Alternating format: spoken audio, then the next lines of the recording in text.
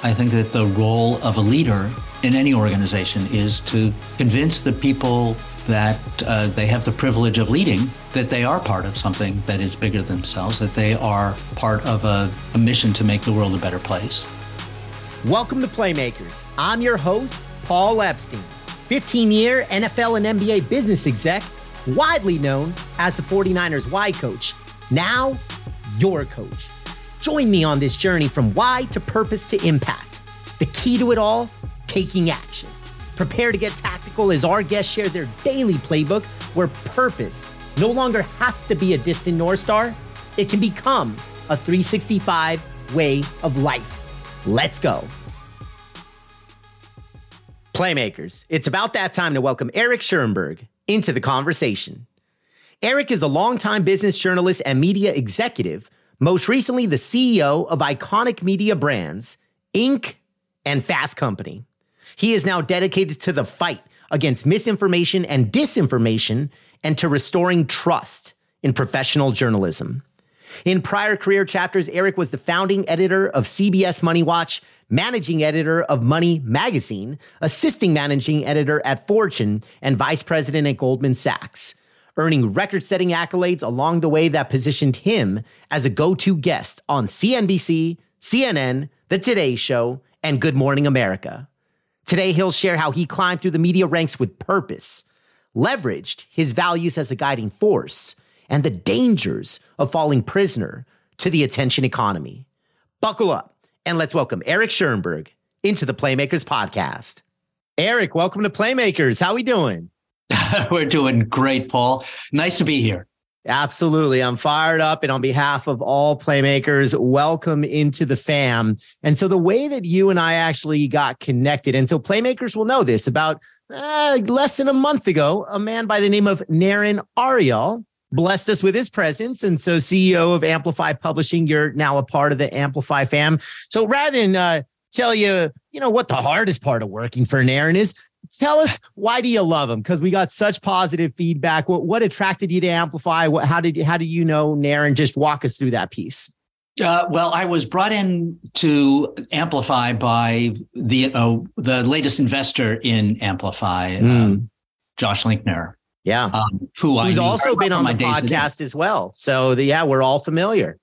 And so that's how I met Naren. And what do I like working about him? I think that I most appreciate is that Naren is just a hell of a great guy. Yeah. He is honest, trustworthy, fun to be around, really dedicated to the mission of Amplify. And, you can say that people need particular skills to be a successful CEO, but to be a successful colleague, it's just great to have someone that you enjoy working with and that you trust and that is going to keep their promises, has got your back. And Naren is that kind of guy for me. Yeah. Well, as you know, and sometimes I have a little fun with this. I almost relate working to dating. And my line is, you got to date some crazy to find the one. And so in corporate talk, I would say it's okay if, especially early to mid-career, you might experience some bad. Whether bad boss, bad leader, bad culture, whatever. And it sucks, but at least you're learning, hopefully picking up experience, information, relationships along the way. And then when you taste the good and you know the difference, you say, ooh, I'm going to hang out in this good space because I know what the other side is like. Warren Buffett says that the best thing about being rich is that you can work only with people you like. And I think that I'm still a few billion short of Warren Buffett at the moment, but I think I have over the decades acquired enough discernment anyway to know the kind of person I like working with, and Naren is that kind of guy. So I never connected these dots, but I'll keep it PG-13. We'll say the no a-hole rule, but I didn't realize that Warren Buffett had said that. So whether that was what sparked kind of, because you always hear that, right? And especially not just for folks that have made it financially, but I just think folks that are very confident, self-aware, just high EQs is probably how I would put it. Like, you're just tired of working for an a-hole. So anyways, yeah, we could go there forever. But before being the editor-in-chief at Amplify, obviously many chapters in your career, and we'll probably double click on several, but most recently, head of Mansueto Ventures, which for those that may not be familiar with that brand, there's a couple of brands that you served as CEO of that will be very familiar to all playmakers, which are Fast Company and Inc. So walk us through, knowing that there's probably different missions, different audiences, et cetera, but there still is some overlap. What was that experience like to be CEO of both? Oh, God, it was a wonderful, wonderful job for two iconic business brands that, you're right, they were different. Each of them had fiercely loyal audiences in their own way. So Inc. Laser focused on entrepreneurs and operated under the belief that entrepreneurs are the hardest working, most daring, courageous, and most necessary people in a free enterprise economy. And that if you are the kind of person who is willing to take the risks and take the responsibility to being where the buck stops and meeting payroll, then you have more in common with other people who've done that, regardless of what industry you're working in. If you put your name on the door, you put your name on the company, you took the decision to start it up, then you're part of a unique fraternity, sorority of founders. And that was the audience for Inc. Yeah. For Fast Company was built around a notion that was novel when Fast Company started in 1995, that work should be a mission, that you should be driven to find your purpose in your employment. And so it's not exclusively aimed at entrepreneurs the way Inc. is, but Fast Company is really dedicated to the idea that work has meaning and it should be innovative and stimulating, and it should align with your values. And around this notion, Fast Company arose as a brand. And as it evolved, it became aligned with specific things like beautiful design, both in the companies that we covered and elevated and recognized with recognition programs, but also in the design of the print publication and the website themselves. Also with socially conscious businesses. That is another mainstay of Fast Company's focus, and it wears its political orientation on its sleeve. And that, for reasons that should be obvious, is really aligns with the original purpose of Fast Company, that work is part mission, part employment, and part stimulation and innovation and excitement. Absolutely. And I think the overlay of what you said, while there are some unique angles to both, there was a stickiness. There was some level of a loyal audience, a tribe, and this commitment to the cause, or you said the mission.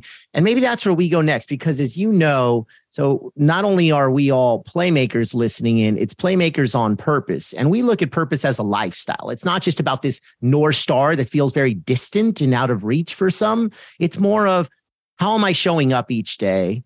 And how do I find meaning in the smaller things, in those moments? How am I making decisions, taking action, and are they aligned with who I am? Right. And so I would ask you, so now for Eric, how has purpose, how has mission shown up both for you as a person, and then also how you've been able to integrate throughout your career?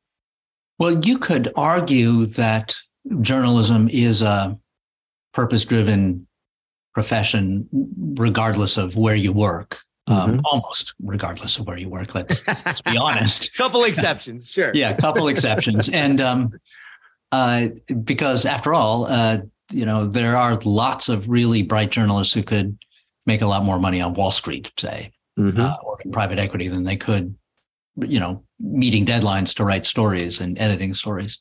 But it so happens that my career has jumped pretty much from service publication to service publication, where the goal is to help readers, help the audience do something important in their life.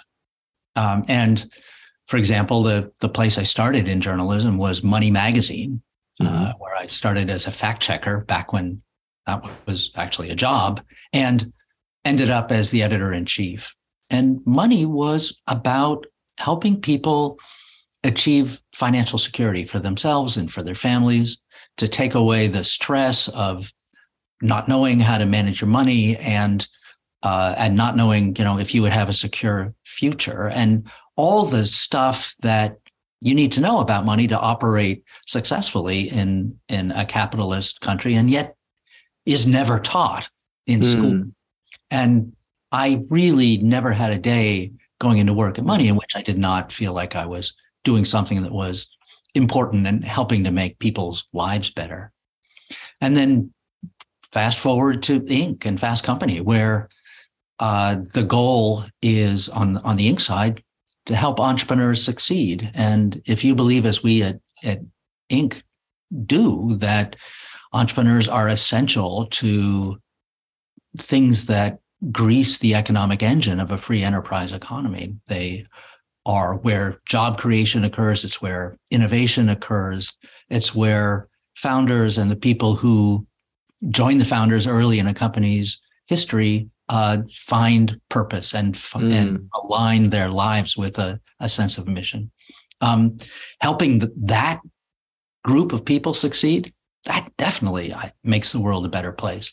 And then leaping over to Fast Company, where the whole orientation is business as a purpose-driven, mission-driven enterprise, with particular offshoots at Fast Company in beautiful design and social justice.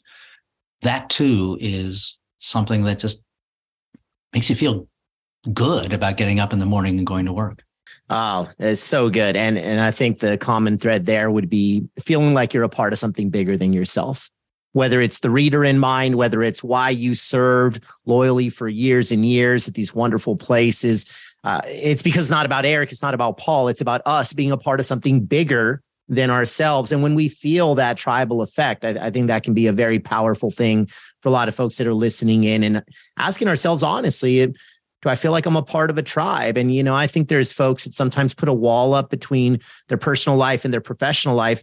And I'll admit at one point there was a work Paul and a personal Paul. And then I realized when I found not only my why, but my core values, one being authenticity, that's what tore down my own wall and said, there's only one of me. And if I'm showing up authentically, why do I have to change so drastically just because of environment? Then I'm having to, that's another piece there, but essentially you feel most alive when you feel like you're a part of something bigger than yourself, period, point blank. That's what we're all after. I couldn't agree more. I think that the role of a leader in any organization is to convince the people that they have the privilege of leading, that they are part of something that is bigger than themselves, that they are part of a mission to make the world a better place. And there are many ways to do that. And it's the leader's job to see that path clearly and then communicate it to people. So let's double click on leadership. If I were to pull out a Webster dictionary, it's going to have something to do defined as rank, role, title, authority. It almost exclusively focuses on leadership of others. But maybe somebody listening in isn't in that quote unquote positional leadership role.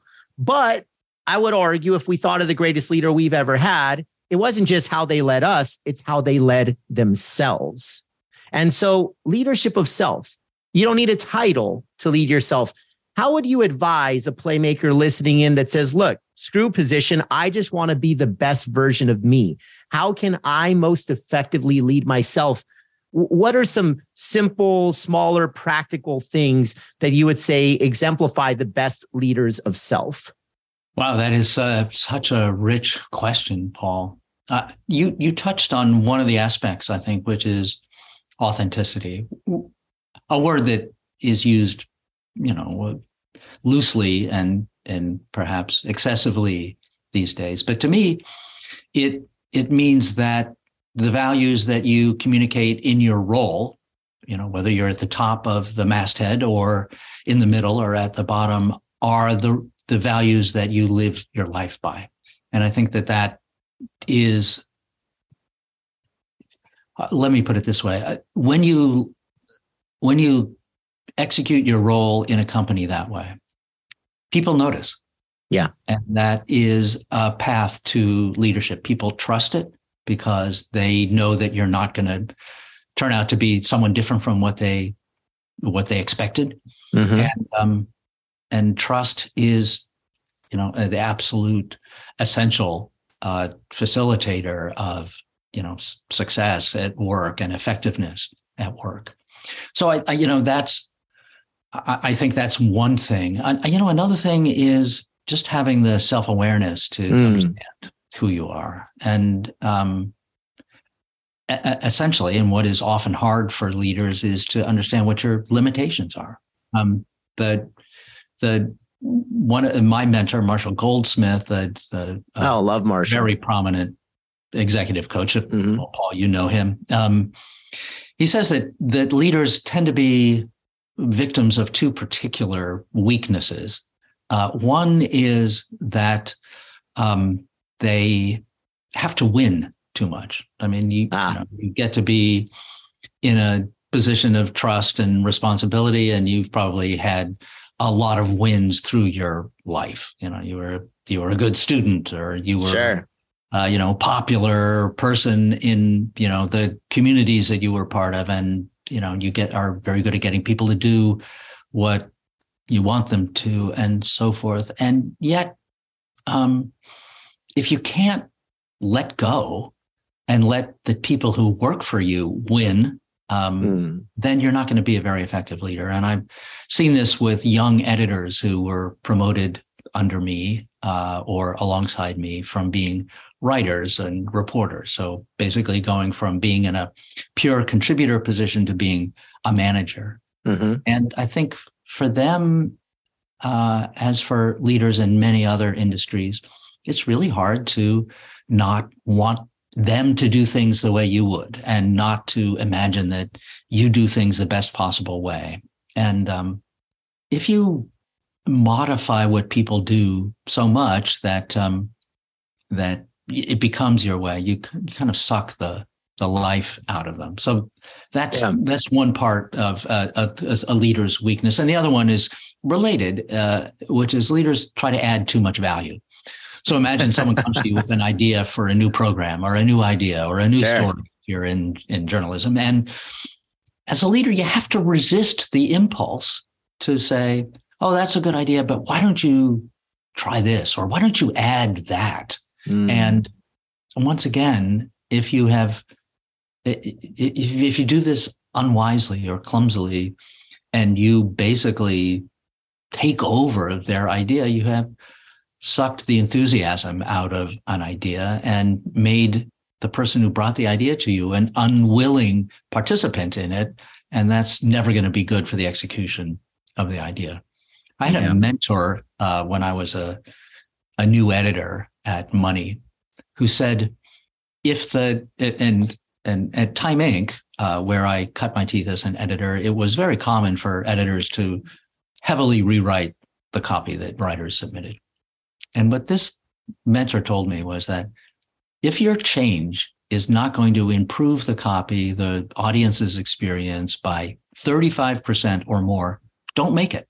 It's not worth it in terms of the damage you do to the morale of the people you work with. And I've heard that ratio in another context from a military officer. The needed improvement before you add value to somebody's idea was 80%. 80, wow. So this is hard for a leader who's used to winning, who's used to having people praise their ideas and their successes, not to want to, impose their view on what their team does. But unless your team is enthusiastic and believes that their ideas are their own and their execution and their achievements are their own, you're going to have a hard time leading them. And the culture that you want to create is going to be very hard to take root. All right, Playmakers, it's about that time to discover your why. It only takes 5 minutes, and on the other side, you will better understand who you are, how you think, and why you do what you do. Here's how you get the assessment. Text the word why to 310-564-7857. Again, open up a text and send the word why to 310-564-7857. For coaching after, DM me. For now, let's get back to the show. This is so good. And where we'll go next is, so a lot of playmakers, and this is something that we intertwine throughout every show. And you took actually very recently the why assessment. And this is all connected. I'm going somewhere with this. So your why is trust. Mine is contribute. Playmakers, if you haven't already, you know what to do. If you're listening to this episode from start to finish, you'll know exactly how to get to the why assessment. But where I'm going with this is, so one of the CEO of my consultancy, his why is better way. And speaking of these limitations, these arbitrary things, whether 30%, 80%. So we had a rule, because when you're a better way person, what wires you, why you're so unique and why you're awesome at your best, but every why has a superpower and a kryptonite, both. And so what we realized is, I'm not going to name his name, but I'll just say this. If you were going to make something 1% better, if you were going to contribute an idea that made things 1% better, but it took the bandwidth of 6 months of 10 people, was it worth it? And logically, you would evaluate that scenario and say, no, not for 1%, maybe for 80%, maybe to quadruple our profit margin year over. Sure, but for 1%. So what we did, we said, hey, at the beginning of every meeting, you're going to get one Post-it. You can, and on that Post-it, you can write a better idea via your Better Way superpower, but you're limited to one per meeting. So, because otherwise it's like, man, like I'm going to give you 10 ideas, and it's not from ego. He's amazing, but you got to beware of the kryptonite. Yeah. Wow. That is such a great technique. I'll remember that. Yeah. And so the why is also connected to values. You've mentioned values a couple of times.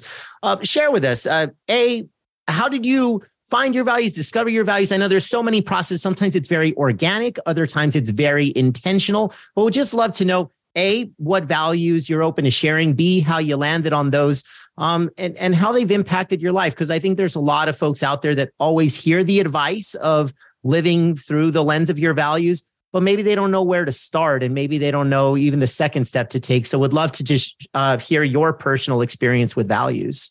Paul, I don't know where I got my values. I think that they were something that was planted in me by my upbringing, my DNA, for all I know. Sure. Yeah. All I know is the things that attracted me when I was, at very important inflection points in my life. For example, what got me into journalism was that I came of age while the afterglow of Watergate was still sort of the way that people looked at journalism as a force within a democracy that held power to account. And that seemed to me like a very important and kind of, heroic in my young mind role. And so that drove me in that direction. And now as I pivot away from Inc. and Fast Company and devote myself to helping mitigate the effects of misinformation and polarization on our democracy, the thing that drives me is a sense of responsibility that I have, like other people like me, have been the beneficiary of American democracy for my entire life. And to see it threatened by, our inability to handle social media and to curb its effect on our democracy, and to curb the power of people who would wield social media for their own ends, that strikes me as something that I need to defend. And the way I framed it to myself is, and pardon me for the grandiosity of this, but this is sort of in the privacy of my own brain. When my grandchildren, which I don't have any of, but let's say for theoretical, my hypothetical grandchildren ask me what I did when democracy was under attack, I don't want to say I grew custom content revenues by 2.5%. or whatever. I want to say I did what I could to be part of the solution. So good. All right, we're coming back to misinformation in just a couple of seconds, but I also want to validate what you said leading up to that, which was, and I appreciate the vulnerability, frankly, of Paul, I don't know where I found my values, but exactly what you said after is, look, I coach this, so it's easy for me to kind of play the Monday morning quarterback here. But the way that we discover our values is by reflecting on our life. It is solely about our life experiences, both the peaks and especially the valleys. And when we find common themes of, oh, this is why that positive experience was so meaningful to me. This is how it molded me versus this is how this tragedy, this crisis, this obstacle, but it was the resurrection from this dark chapter. And you start to understand there's themes. And when you violate your values, so when I was called out as an example that, hey, Paul, your team doesn't think you care about them, which was something I heard in a performance review after probably 13 straight years of positive reviews. And this one was another attaboy Paulie because we hit the revenue number. But I said, give me one thing to improve on. And that's what I got. And it was the wake up call that I needed. And I was ready to hear it. I was ready to act on it. But you know why it was so meaningful to me? Because I didn't have to change. It was because I already had the awareness that a core value of mine is authenticity.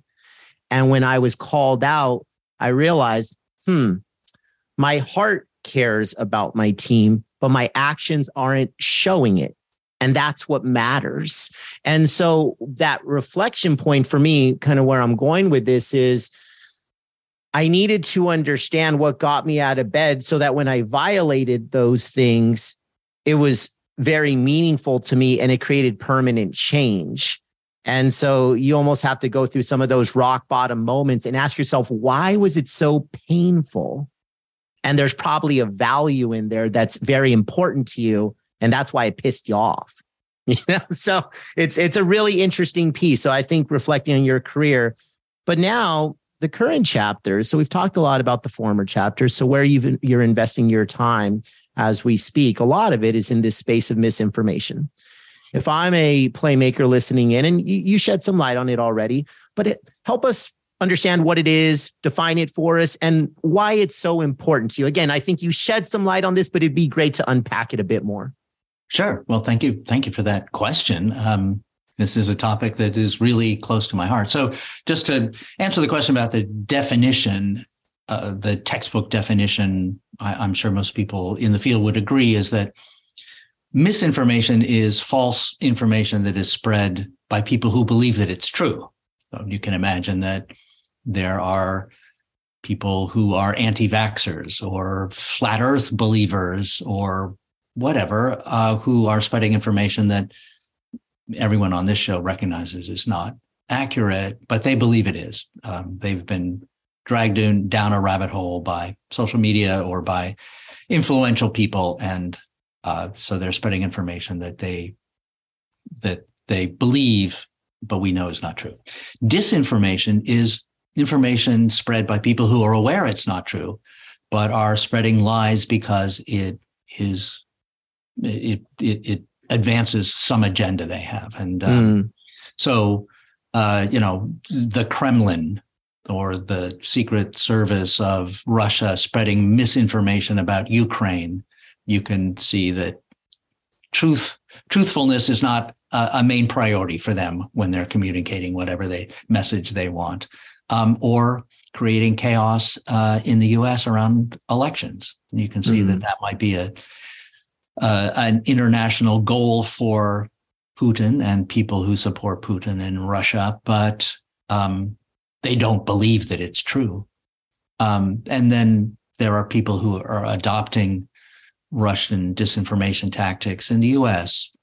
Because it serves their purposes. And Alex Jones would be a great example there, someone who knows full well that the murders in Connecticut were not created by crisis actors, but has found that it's very helpful for his status in the world to make that claim and rile a lot of people up. So that's misinformation, that's disinformation. But regardless, the harm that they cause is polarization.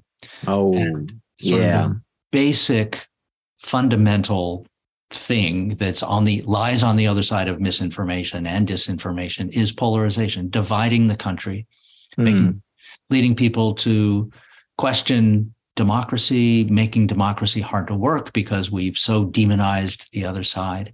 And so that, I think, is part of the information. So not just stomping out falsehoods from the information bloodstream, but trying to bring people back together and get Americans to believe in a shared reality so that with all the legitimate disagreement that we may have with each other, that we can at least converse in a civil way and compromise and move the country forward and solve the problems we have. Yeah, because like you said, on one side, there's dividers, and then on the other, there's another approach of unifiers. And so and I'll admit, that's my challenge. And I'll just be, it's not even about taking a side, because everything I share is more about unity.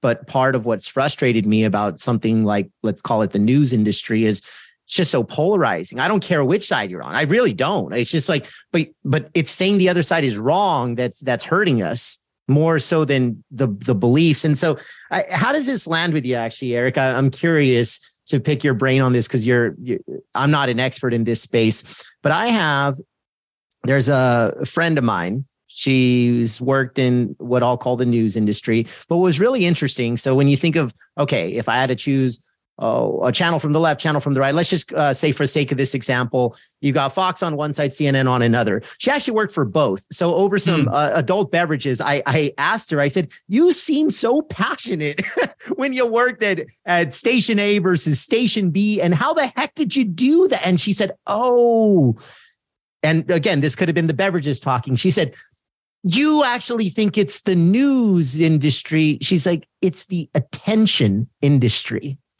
All I was doing was creating attention for my employer. And literally, I mean, I'm cleaning it up a little bit, but I don't know. How does that land with you? Is that true? Like I've never been able to ask this, but I just think you're such an expert in the space of, what industries you've been exposed to. Yeah, there is a whole attention economy, and the competitors include not just the nationally recognized professional media or locally recognized, but video games and anything that competes for your attention, sports, anything that competes for your attention. And where does that drive you? Well, in the news media, it drives you to, and in social media, it drives you towards content that is outraging, that is perplexing, that is disgusting, that is novel, and not towards truth. So that is I think that's the fundamental dichotomy, the tension that drives the media industry as a particular industry right now. And media is a very broad term, and most people use it to include professional journalists, including from like a not-for-profit like ProPublica, an investigative not-for-profit journalism arm, to, videos on TikTok. And clearly, at either end of the spectrum, the contributors to those platforms are held to very different standards of accuracy and honesty. And my goal is to restore the trust in the profession that is dedicated to telling the truth. So one thing that you could do to sort of as a sort of very blunt rule of thumb in describing in your own mind whether a source is reliable or not is, so suppose that one source of news treats falsehood in one way. So they, if anyone is caught deliberately creating falsehood, they get fired. If an institution understands that it distributed something false, it apologizes. At the other end, there are people who spread falsehood and they get richer. And if an institution finds that it spreads falsehood, it says it's not my fault. We're not actually in the news business. It's somebody, it's them, or they simply double down on the falsehood because it's rewarding. Professional journalists work hard to get things right. That's not to say that they're not subject to human biases. It's not to say they don't make mistakes. And it's not to say that their business model pushes them to do things that are, that are subject to all the forces of the attention economy, to write lurid headlines sometimes, to take stances that confirm the biases of the audience rather than trying to challenge them to tell a truth. But at its best, the profession is one of those professions, like science, like medicine, like law at its best, that aims to tell the truth, to be accurate, to conform with the rules that we have created for ourselves about what is a fact and what isn't. And you're right, at its best. I could argue that would go for, I think there's some usual suspects that you called out, but even the field that I came up in, sales, it could have a very negative brand, and to use a very convenient cliche, the used car salesperson, right? And how do you do the opposite of whatever that negative perceived brand is of what a salesperson is? And I've had to fight that my whole career, frankly, and that's fine. It's, hey, you sign up for it, and in my case, I signed up for it, so there's no pity party. Let me ask you this: so last conversation, last Playmakers episode. Wonderful conversation with a man named Ken Sterling. He works at one of the top speaker bureaus in the world, Big Speak in Santa Barbara. But where we ended the conversation, maybe this is a question that I want to lob to you, because I asked him for the number one piece of advice, which, newsflash, Eric, I will be asking you that at the end of this conversation. So buckle up, but no pressure.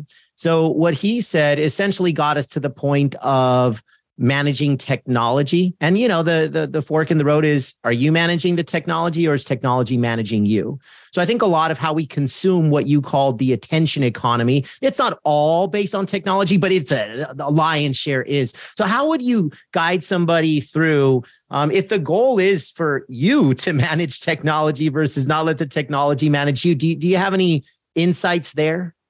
I think that the self-awareness of how you are being manipulated is a key thing to understanding. So that is sort of the basis of the field of news literacy, which means sort of in the same way that you educate your kids about distinguishing between advertising and content, meaningful content on their platforms. You have to do this yourself when it comes to consuming information. It used to be that the gatekeepers, the editors of network television and the big institutional newspapers did that work for you. They would not let information that seemed false to them cross their desk and get distributed to their audiences. And they still do that, but they are now just a small part of the information ecosystem. And this is not to say that you should not get your information from any source other than professional journalists, because that's not realistic. But what you should do is just be alert to the signs that you are being manipulated. Those signs are your emotions triggered? Does the claim that's being distributed to you make you angry or outraged or disgusted or surprised? Then there's a chance that you're being manipulated, and you should be careful about the credence that you give to the information that's being sent your way that way. Yeah. Does the information, does a claim flatter one of your favorite narratives about how the world works? So if you believe that all politicians are corrupt. Does this claim play into that idea? And again, if it does, don't immediately accede to it just because it conforms to the way you think the world works. Sure. Give it some analysis. Apply those rules of factuality that you already understand about whether something is believable or not. And then finally, don't give in to the urge to be part of the team, the tribe in the worst sense of the word, is that we all believe this set of facts and the other tribe believes this other set of facts. Like, expose yourself to all kinds of information from all kinds of sources. And when it comes to sort of speaking up among your own tribe, aim to be known for wisdom rather than being known for loyalty to what the tribe believes. So good. So good. So as we're coming down the home stretch here, just a quick hit on a positive note, because you've given us a lot to think about and process. And I have a feeling that this conversation is going to be one that we hit rewind and play because it's been a very introspective conversation. On the positive side, what are you most looking forward to? If you were, as a futurist, as somebody that thinks a lot about the future, what are you most excited about? Well, I think that the future in media in particular, which is, of course, as you noted, where I'm focused right now, is that there will be many new competitors to the big platforms, the TikToks and Facebooks and Twitters that now dominate the landscape, in which you can choose how you want news to be amplified. Do you, in the attention economy, there's a lot of advantage given to news that outrages people and makes them angry, and that therefore causes them to be engaged and stay on longer, and then you can sell more ads to them. But I think that there will be regulation, as there always is for new technologies that prove to have a downside as well as an upside, and that will make the way the algorithms work more transparent. And then you'll have a choice. Just as you now have a choice of, whatever mobile technology carrier you use, you are not stuck with whatever you signed up with at first or where your friends are. And so I'm looking forward to that. I'm looking forward to people making decisions about how their information is news, how their news feed works. And that alone will trigger all sorts of information, improvement in how information is spread. Absolutely. I love it. I love it. Eric, you picked up many playmakers today that have, I'm guessing, whether on the edge of their seat, whether they're thinking deeply on that highway drive, or whether they're just pedaling and jogging and doing what they do. But needless to say, I have a feeling there's going to be a lot of folks that would love to connect with you, find you, follow you. So how do we best engage with you? I am on LinkedIn. And that is a great place to find me. Cool. Great. And I told you this was coming, and I told you no pressure. So I'll repeat, no pressure. Number one piece of advice, and this can be something that maybe advice you've been given or advice that you've shared with others. You could tackle either or, but would love to just close us out. You've already given us so much insight, but what's one closing piece of advice? I think the best skill that people can develop, and the most underdeveloped, or certainly underpromoted skill, is listening. Listening gives you insight into information that you would never have from the wisdom of other people who have totally different life experiences from you. And so that's sort of listening in the passive sense. In the positive and active sense, listening to someone dignifies them. It gives them a feeling of meaning and purpose and recognition that is going to be really valuable to them and will elevate you in their eyes in a way that nothing else can. Oh, so good. Eric, you didn't know this, but I'm going to tell you, I've asked via workshops, over 10,000 people, the question of, think of the greatest leader you've ever had. What did they do? And there is a top 5 response that, no joke, over 90% of the time, public, private, for-profit, nonprofit, U.S., foreign soil, cut up any way you want. I've done it, boomers and millennials. 90+% of the time, there's one single top 5 response, and that is listening. And just like you just said, I believe it is so sought after and rarely practiced. If the world was filled with empathetic listeners, my gut tells me it's not a top 5 response, but it's a challenge to us all to show up with empathy, show up with curiosity, show up with humility, and be where our feet are. And if we can do all those things, then we will be better listeners because you care who's on the other side. And with that, Playmakers, Eric, this has just been so awesome. Thank you from the bottom of our hearts for being on. Paul, I've really enjoyed it. Thank you. Another episode in the books. You know the drill. If it added value to your life, subscribe, share, leave a review, and help grow our Playmaker community. For keynote speaking and why coaching, visit paulepsteinspeaks.com. And last call, if you haven't already, take your why discovery now.